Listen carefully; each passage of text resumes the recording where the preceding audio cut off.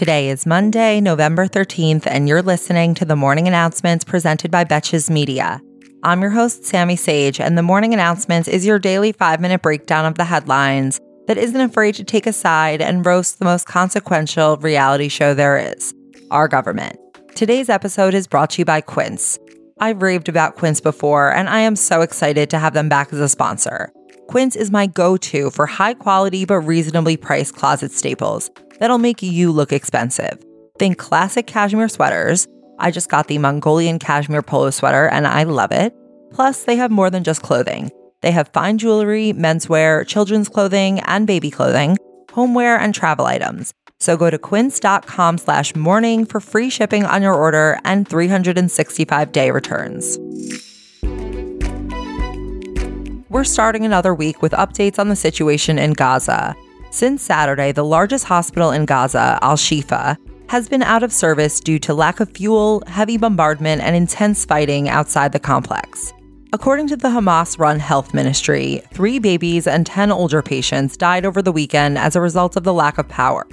The Israeli Defense Forces consider Al-Shifa to be emblematic of Hamas's willingness to use Palestinian civilians as human shields, as they have spent the last 15 years building a sophisticated command complex underneath the hospital, as well as similar bases beneath other medical facilities.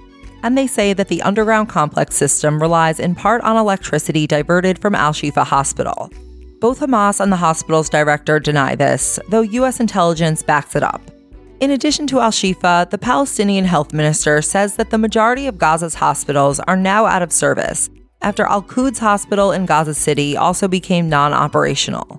The IDF announced yesterday that it would open evacuation routes from Al-Shifa and 2 other hospitals in Gaza City to enable civilians to get to where they call safer hospitals in southern Gaza.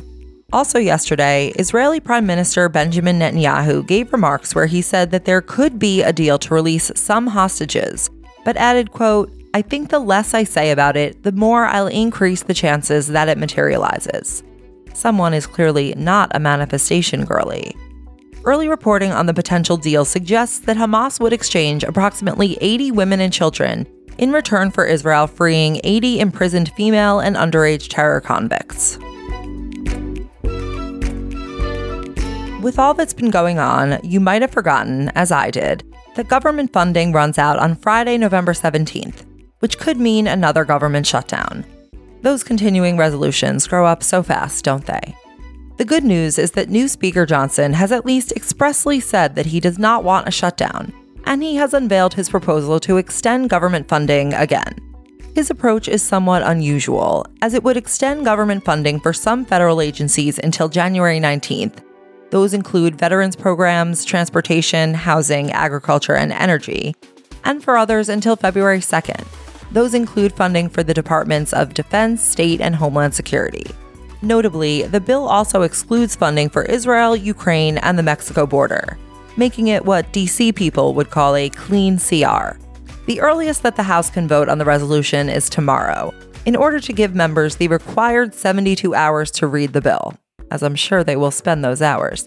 And if that doesn't work, which by all accounts it is not expected to, then Congress will have to come up with another proposal pretty much immediately to continue funding the government.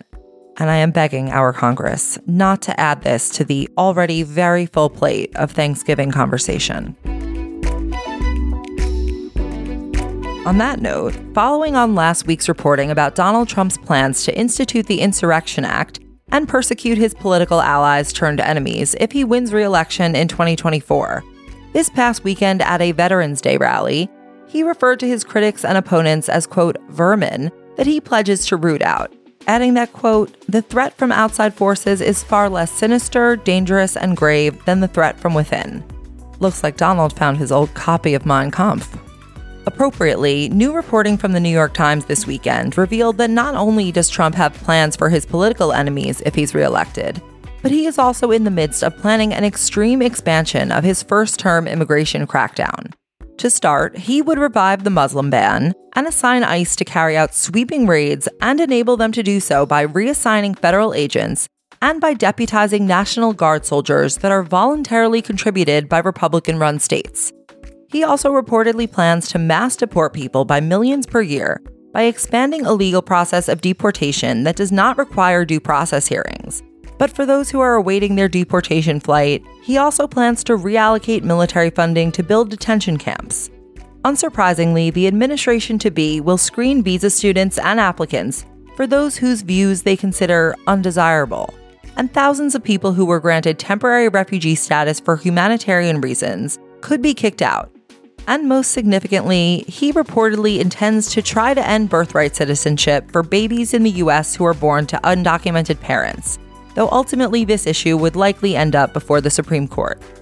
Now pretend this is a 1999 chain letter, and if you don't share this story with 10 people with a voter registration link, these things will all come true. For our final story, we have an update on what is shaping up to be quite an intriguing criminal investigation into New York City Mayor Eric Adams, and whether his 2021 campaign conspired with the Turkish government. It's been reported that last week, FBI agents issued Adams with a search warrant to seize his electronic devices. They took at least 2 cell phones and an iPad, which were returned to him a few days later after copying the data. As a reminder, Adams' campaign is under investigation for a potential straw donor scheme, where the Turkish government or Turkish nationals may have funneled money into the campaign, and federal authorities are seeking evidence of whether anyone in the campaign provided any benefit to outside parties in exchange for campaign donations. Never a dull moment in the Adams administration, is there? Thank you for listening to the morning announcements presented by Betches Media, and thanks again to our sponsor, Quince. As you know, I cannot say enough good things about Quince. They are really my go-to when I want to expand my closet and to get seasonal staples that will not break the bank. I love their clothing. It is such high quality, and I always get compliments when I wear it. So go to quince.com/morning for free shipping on your order and 365-day returns. And until tomorrow, I'm Sammy Sage, and now you know what the fuck is going on.